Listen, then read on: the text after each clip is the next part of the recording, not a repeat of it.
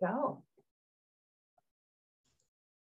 Wonderful. Well, I'm Hez Jones. I'm the host of Bible Hacks podcast, and I'm wondering if any of our audience listening today has ever had not enough sales or had a negative sales experience where they just feel a bit icky about the sales process. Well, you are going to love my guest today. I'm joined by the amazing Deb Brown-Maher. Welcome, Deb. Thank you so much, Shaz. Good to be with you. I know you're going to help so many people today. I want to start though with, when did you first discover the joy of profits? When was your first sale? So I was only 8 years old. I was one of those kids that was always needing projects to keep me busy. So my mom bought me this little metal loom and cloth loops that you could weave into pot holders. And because I love color, as you can see in the background, for those who are looking at the video, I made upwards of 30, 35 different color patterns and themes. And my mom looked at me and she said, I don't need that many. So I got the brilliant idea to walk around the neighborhood and ask the neighbor ladies if they might want to buy a pot holder. I charged 25 cents. And lo and behold, I sold out.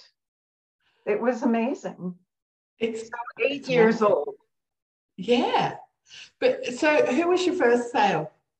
Can you remember? That was Mrs. Stevens across the street, and she bought three. Three. Yeah. Hey, Deb. Which just encouraged me to keep going. Yeah. That's an awesome first sales experience. I can see why you would be enthusiastic about sales, but some people don't have that amazingly successful first experience. So I read something on your website. This is a quote: using any form of manipulation to get a sale was not an option. Now, Deb, what does manipulation mean to you? Like, how would you define it? And why was that the first thing that kind of stopped you? Because I think that's a genuine concern for a lot of people. And if we can talk about that today, I think it will help people. Absolutely. So let's define it first. Okay. I would say manipulation is any time I try to get someone else to do what I want them to do. Okay. So, don't we do that all the time, though? Yes, and it violates someone's right, God-given right to say no. So Okay. high pressure sales will only accept a yes. And the tactics are formulated around collecting yeses throughout the conversation to gather buy-in so that the person is more likely to say yes to buying the whole thing. Right. Okay. And if you think about your own experience when someone has interacted with you with that kind of motive, how does it make you feel? Yeah, you do feel icky. You feel like they're pushy and you're under pressure, and it's not a very pleasant experience. It's not respectful. No. So whenever I try to impose my will on someone else, that's manipulation. That's a form of control. Right. And no one wants to be controlled. So even Christ didn't try to control outcomes. Okay. He taught, he explained, he offered new perspective, but then he allowed each person to make their own decision. Right. So it's a control element that is sort of manipulation, because I think often, like I'll say, I'm going to the movies and I want my girlfriends to come with me. And so I want them to do what I want to do. But it's because I think they'll enjoy the experience. You know, I'll enjoy it more if there's someone there. So it's not like I'm trying to control them. I'm just giving them an invitation to participate, really. Exactly. And again, you can apply that concept to sales. I'm not trying to control, I'm not trying to make you buy what I have. I am offering something that may or may not be helpful for you. Yeah. If I don't offer it, how would you know it exists? So I need to make the offer, but then I need to allow you to decide. And that only can happen effectively when there's been a dialogue, because we all define words, we define our understanding based on our experience. And if, let's just say, look at, I do sales coaching. If you've never had a coach in any aspect of life, you'll have some kind of preconceived idea what sales coaching is about based on your experience, which is very limited.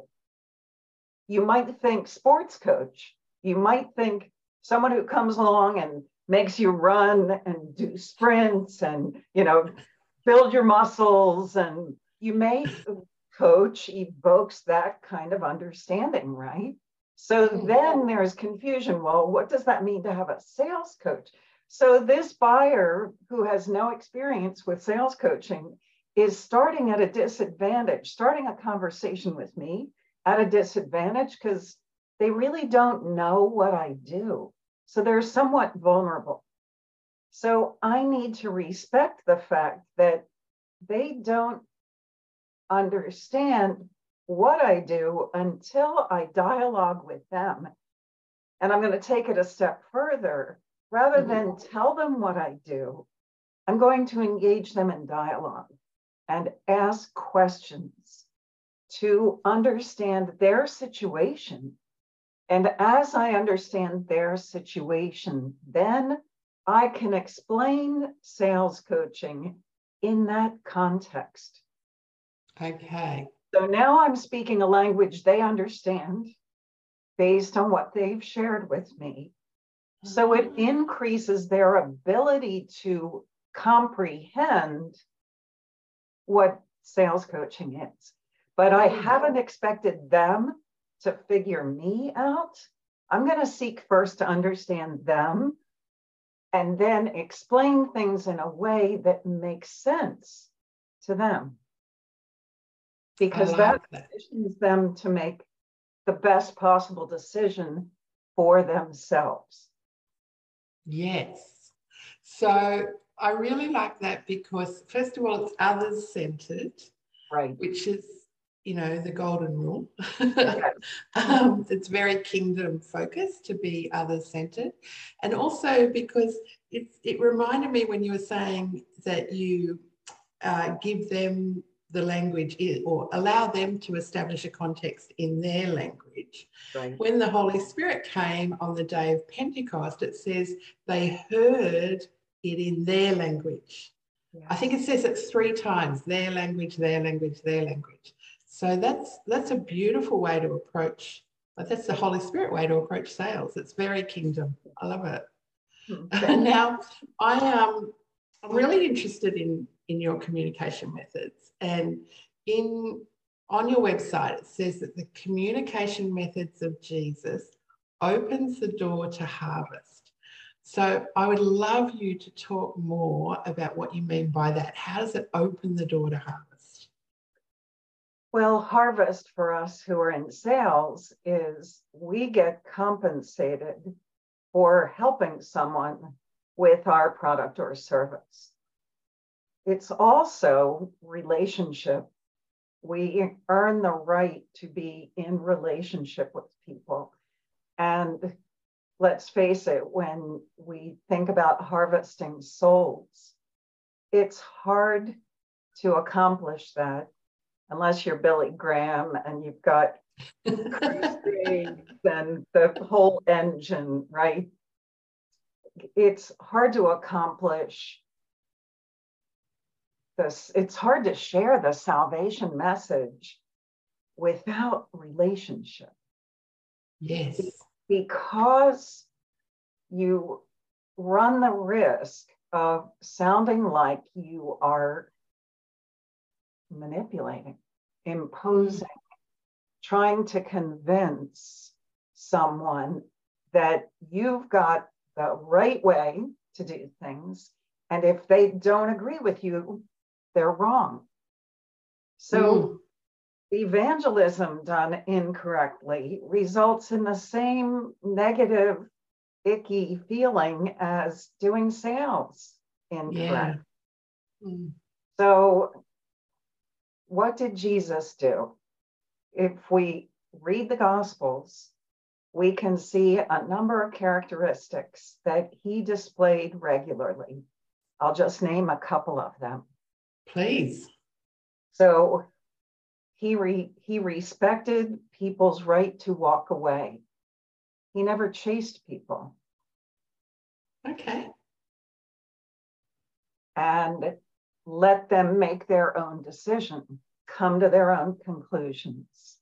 So what would be a Bible example of that? I've got one that I'm thinking about, but what would be one that you're thinking about? The rich young ruler who came to Jesus and said, "What must I do to inherit eternity?" And the Lord listed the Old Testament, help me. Yeah. Commandments. And the young man said, "I do all that already. So what else?" Yeah. And the Lord said, "You need to sell everything you own, give it to the poor, and then come and follow me." Now, that is not the prescription that Christ gave to every single person. For this person, he was rich. He was described as the rich young ruler. Well, Shaz, you and I both know it's easy to depend on money versus trusting the Lord. When you don't have money, it's easier to trust the Lord. When you have money, it's easy to fall into the relaxed habit of trusting the money instead of trusting the Lord. So for this young man, he needed to be willing to let go of his love of money. And also, I think relationship, because he didn't say just go and give it all to a charity. He actually said sell it. So he had to engage in, a two-way conversation. Yes, good point. And so he walked away very sad. Yeah. It says in the scripture. Jesus didn't go running after him and say, "Look, if you do it this way, it's really not that hard. You can do I'll drop my price. I'll lower my price." Yeah. No. Well, if you only sell half of your stuff, then come follow me. No, he didn't do that. He let him go. That's a good point. Instead, he turned to his disciples and said, "It's much harder for a rich man to get into the kingdom of heaven." Yeah. The implication being it's easy to put our trust in money instead of God. So that's one example. It's probably the most prominent. Yeah. That's good.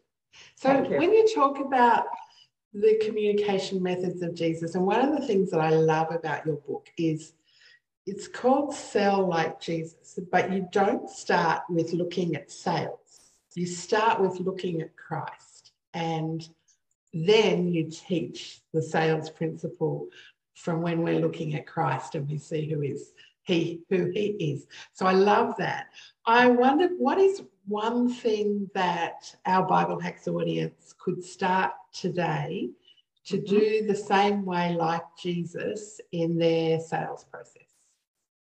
So it's in Luke, I believe it's Luke 2:46 or 48, where Jesus is in the temple. So the backdrop is the family has gone to Jerusalem for one of the holidays. And his parents are headed back to home, but he stayed behind and was talking with the scribes at the temple. And this scripture verse, it's like God took a flashlight and shined it on this verse. It says he was listening and asking them questions. And the Lord said, look at that. What did he do first? He listened before he said a word. We, in sales in general, because of the way it's taught, we are programmed, or not just taught, because many people haven't had sales training, but what we've learned by having it done to us. Salespeople come with a pitch. Let me tell you all the great and wonderful things that my product or service can do for you, and you're going to love it. And if you don't, you're stupid. We don't say that last phrase, but that's the implication by that approach. Like Let me show you. No, let me listen. Let me hear you out. It goes back to what I said earlier. Let me understand you and where you're coming from. And then look at this. I'm still not telling you anything. I'm going to ask you questions. But my questions are based on what you've shared with me, not my prefabricated list of, okay, I need to know how many you need and what color you want and how big and when you want delivery. Those are only important after you've made the sale. They are important, but the timing, people usually ask them straight out at the beginning, instead of learning about the prospect with questions like, help me out. What caused you to be looking for this now? What changed in your world? Tell me your story. And then I sit back and listen. And as I listen, I'm learning and I'm making notes of key words that the person is sharing, key phrases, emotions that they're sharing. And then I ask about those things, because that will take me deeper in understanding why in the world they might possibly want to purchase what I offer. And then what exactly is going to fit the need that they have?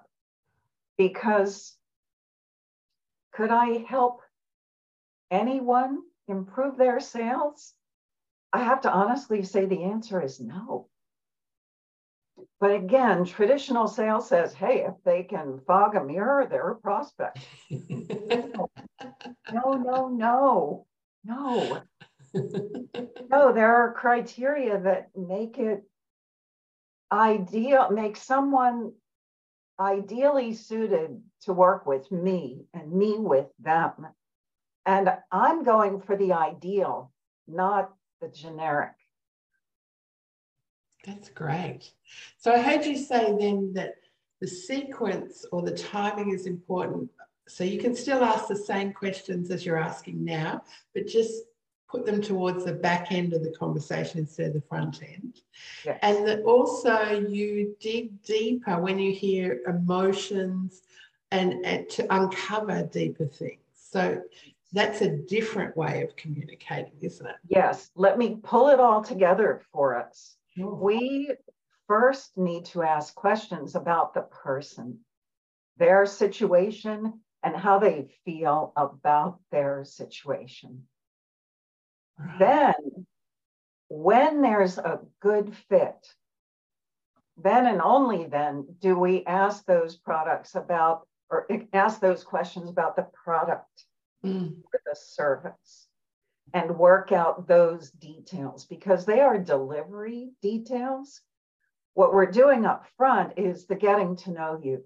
It's the relationship building. It's the trust building. Right. It's showing respect. It's caring more about the other than I do about myself. Yes, I want to make the sale, but only when it's right for both of us. And that's the mindset that has to drive our behavior, or else we can easily tip over into that manipulation camp. Well, I really need this sale, so I'm gonna do whatever I have to close this, and if it means I have to cut the price in half, I'll do that. Never a good idea because it undercuts you and them. Right. So I think a lot of people are they might be sporadic in sales, or maybe they do some parts of a sales process, but you talk about having a system. So what's important of a sales system? Great question. Thank you. So a sales system, it only works when you use it, and you use it because it works. Okay. So there's a structure to follow. And in sales, it goes basically like this. First, you need to prepare. So outside of conversation with anyone, you have to do your prep work. Then, as you engage, set expectations for the sales call. So what the person can expect from the dialogue that you're about to have. So you're basically giving bullet points of an agenda that bottom line helps people feel comfortable because they know what to expect. And it starts the trust building process because of how I teach people to do that expectation setting piece.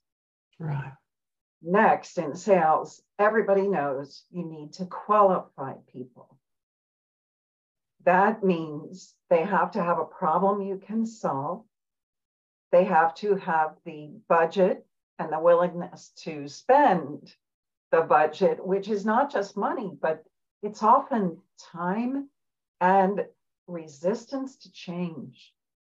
I find that resistance to change holds up more sales than money. Interesting. Because we don't like change.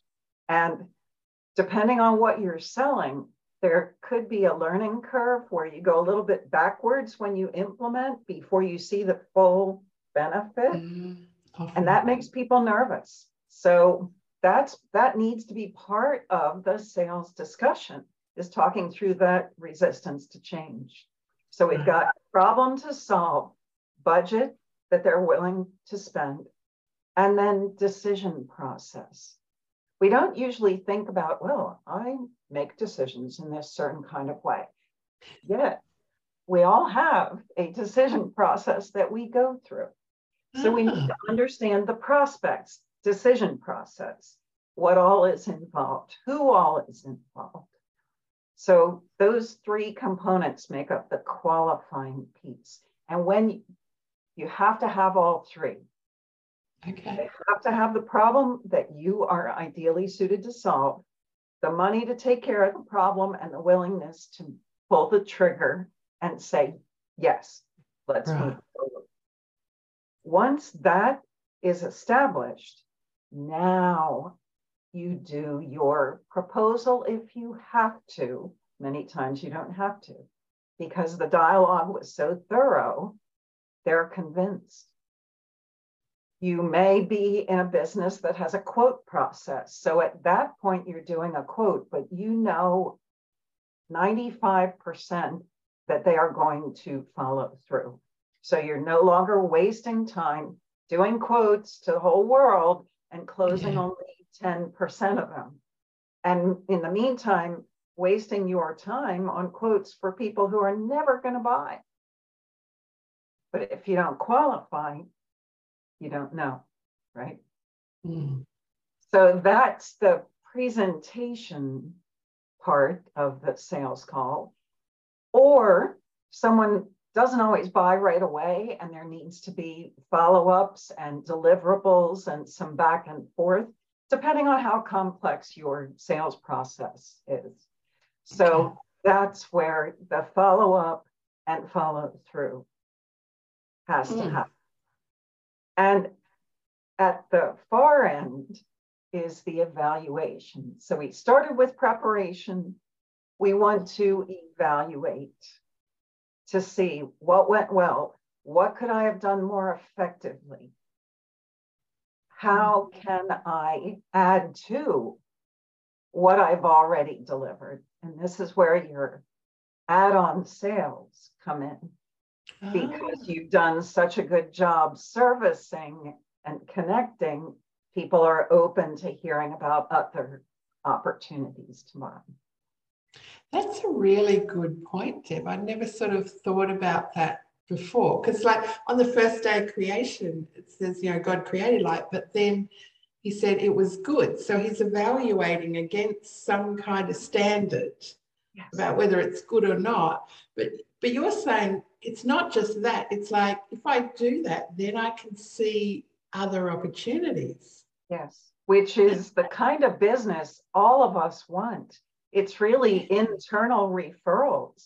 Yeah, that's really, really good. Okay, so we've got entrepreneurs and business owners listening to us right now. Okay. From what it sounds to me like, but correct me if I'm wrong or where I'm wrong, you didn't mention you have to have this software or that technology or this platform. Is there like a minimum viable sales system? Can I do it all just with a phone and a pen and paper, or what do I need to have a system like that? Well, the technology certainly helps with calendar, setting appointments, follow-up to-dos, tracking of conversations, emails, notes. So yes, technology is extremely helpful. But Shatz, because I started sales pre-computers, I still know some people who do it all on paper. Not my preferred way. As soon as I got my first computer in 1988, and the first thing I did was buy PC Novice magazine and do the exercises to set up a spreadsheet, to create files in Word, because it's an organizing tool. And if you looked at anything in my office besides what you're seeing, you would see an organized mess, because I'm a creative and things find their way into piles.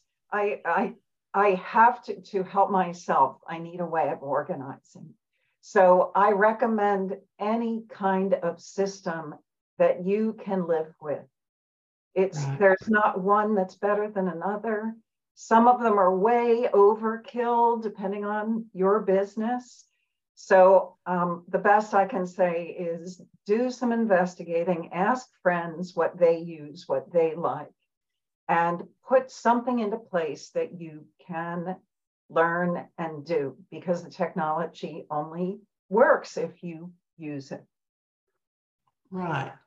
Now, when you were explaining what the process for that system was, and even just then when you were saying ask some friends, I'm like, I've got 1,000 questions about the preparation stage. What preparation do I need to do? Oh, so do you have I think you have a course, do you, as well as the book, or I do. Does that go through some of that systems and processes? Yes, in fact, in the book, Sell Like Jesus, 7 Characteristics of Christ for Ethical Sales, I really focus on looking at the same leadership qualities that Jesus demonstrates, that a whole bunch of famous people have written books about, because leadership is a lot more palatable than sales, right? Yeah. Same strategies, the same leadership strategies that that people talk about Jesus using can be applied in the sales call. So really, selling like Jesus is applying the leadership qualities of engaging with people effectively, helping build trust, build a culture of honor in every conversation, be transparent and authentic, and let people make their own decisions, let them make their own choices. So then in the video course that I did, I really focused in on how to sell. And I go over every step of the sales process in detail with worksheets, with examples. And it's a lifetime access to the video training course. Wow. So it never runs out. Because my heart, Chaz, I want to short circuit everyone's learning curve. It took me 20 years to put this all together. It shouldn't take you that long, because you can stand on my ceiling and it becomes your floor, your foundation, to be able to rocket take off from there. So my whole reason for writing the book and doing the video was to make it easy for you to learn these truths. And they are kingdom-based truths. Yeah, but it sounds like that has to be my next step, is to get into that course, and because having the worksheets and all that would really help all the questions that I've got going on in my mind. So I need to work more deeply with you. But like, I want people listening, because I've done loads of research on you. It's been so enjoyable. Thank you. I've listened to podcasts, I've watched things on YouTube and the Fabulous. book and all that sort of thing. So it's been great. But people listening might not know about your results. So I wanted to talk, I think it was Computer Associates, where you were doing global sales, #global. Yes, so can you talk a bit about your results there, and if it's different, you know, from global sales to I've just started my home business? Is there things we can learn from bigger organizations? Well, it's interesting. How I got to Computer Associates was in 2001.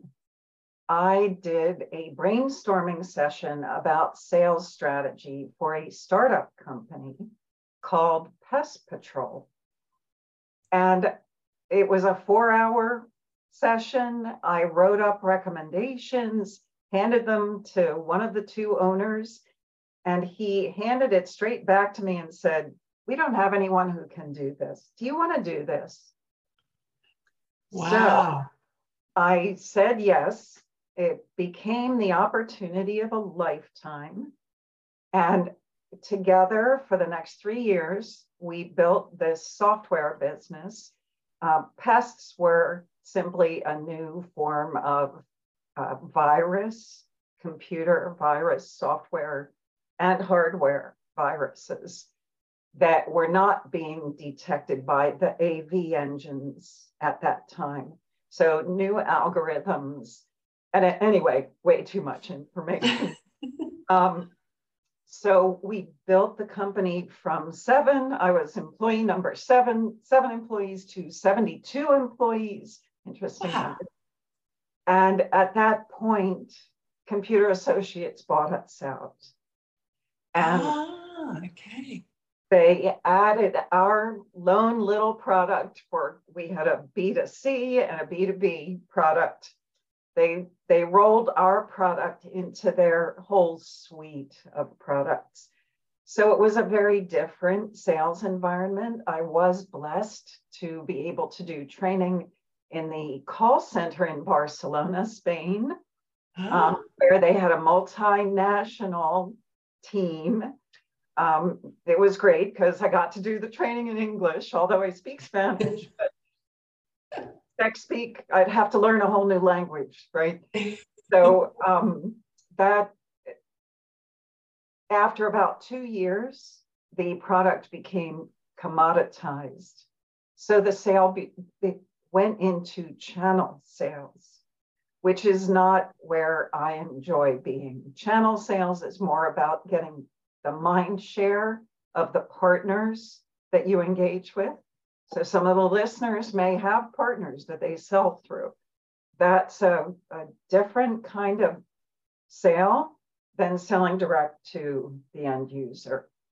So that was that experience, but that's kind of out of the realm for many of the solo entrepreneurs and freelancers that might be listening. It's a really encouraging story for startups, though, to it grow is. that big and to get acquired by such a huge company.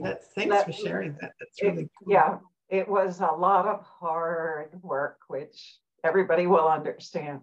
But the other scenario that I wanted to explain is when the Lord called me back out of corporate and to restart my consulting business. And that was in 2007. He started saying to me, I want you to do sales coaching again. I dragged my feet because I kind of liked the regular paycheck, right? Yeah. The vacation pay. Yeah.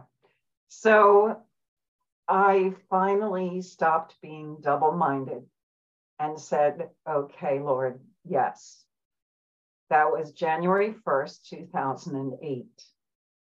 And immediately what he did for me, and we're speaking to Christians who love the Lord and who are probably like we are trying to incorporate our faith into what we're doing, not keep that line of separation. So I went on a private coaching meeting to a woman's house, and she, after 2-hour meeting, hour and a half, she got stuck.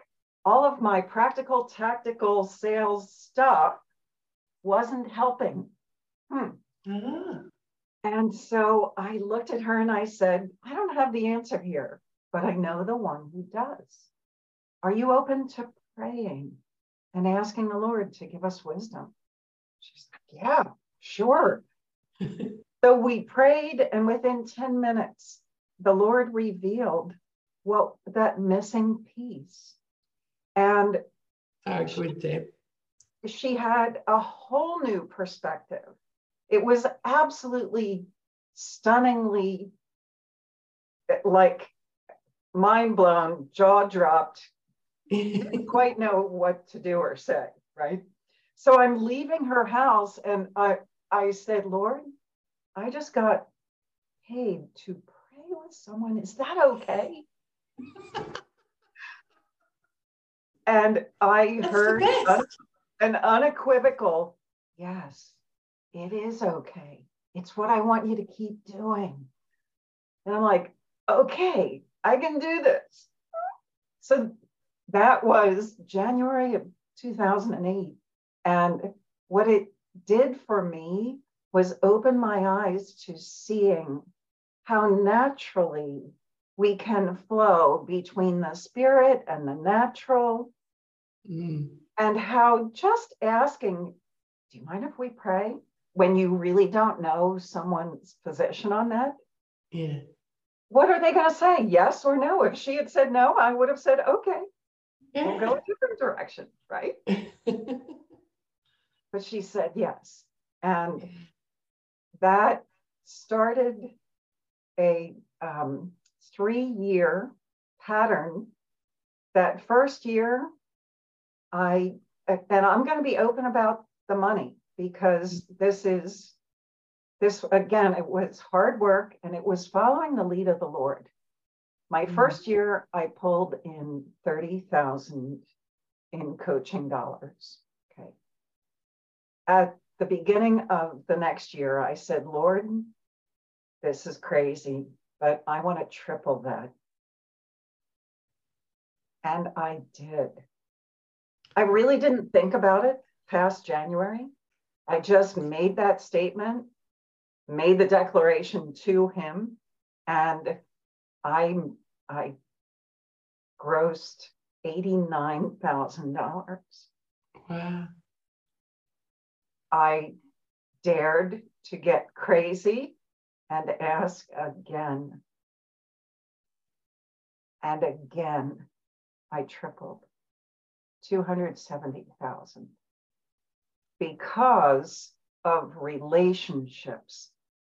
The man that ran the Barcelona call center that I trained at twice when I was at CA, contacted me through LinkedIn and said, Deb, there's a guy, actually his name is Guy, in London, who's looking for someone who's a coach, trainer with technology background. Do you want to talk to him? And I said, sure, why not? And that started a relationship with a company out of London that resulted in a national contract here in the United States. I did the pilot program. I onboarded a dozen other trainers to help deliver the work. And we delivered a coaching program, Coaching for Improved Sales Performance, that this same company, that was 2010, they're still using us today. Wow, that's great. So good. God is good. Yeah. So good. That's yeah, really encouraging. I mean, the startup story, you know, from pests to CA, that was great. But to do it in your own business, on your own, you didn't have any other team, no? And to go like in 2008, something tells me that there was like a global financial crisis going on then. So, and for you to just, you know, start then and obedience, right? Yeah, triple and triple again. That's really encouraging. Look, I know that people are going to want to work with you, and we've run out of time, unfortunately. Yes. So where can they go if they want to, you know, learn about those kind of stunning results? Yes, and doing it in a way that is like Jesus. The best place to go is my website, because everything is accessible through that, and it's simply DebBrownSales.com. So there are no spaces, no periods, 2 B's. So DebBrownSales.com. Great. So DebBrownSales.com. And can they look for the book on Amazon, or should they go to the website for the book? Well, if you're in US or Canada, I can mail a hand-signed copy. That's done through the website. Oh, otherwise, Amazon. Absolutely. There's Kindle and softback. Right. So anyone who wants a signed author's copy can go to the website and get that. Because yes. I know a lot of people, I'm one of those people that loves to get books signed by the authors. So that's really cool. We'll have to figure out how to do that. So I can get that over to Australia. Thank you, Deb, so much for joining us and for giving us so much value. I know that the audience is really going to appreciate it, and I definitely appreciate it. So thank you very much. It's absolutely my pleasure. And I look forward to our next conversation, because we've got so much more to talk about. Yes. On part 2, I'm up for it. Okay. Very good. Do you want to stop the recording?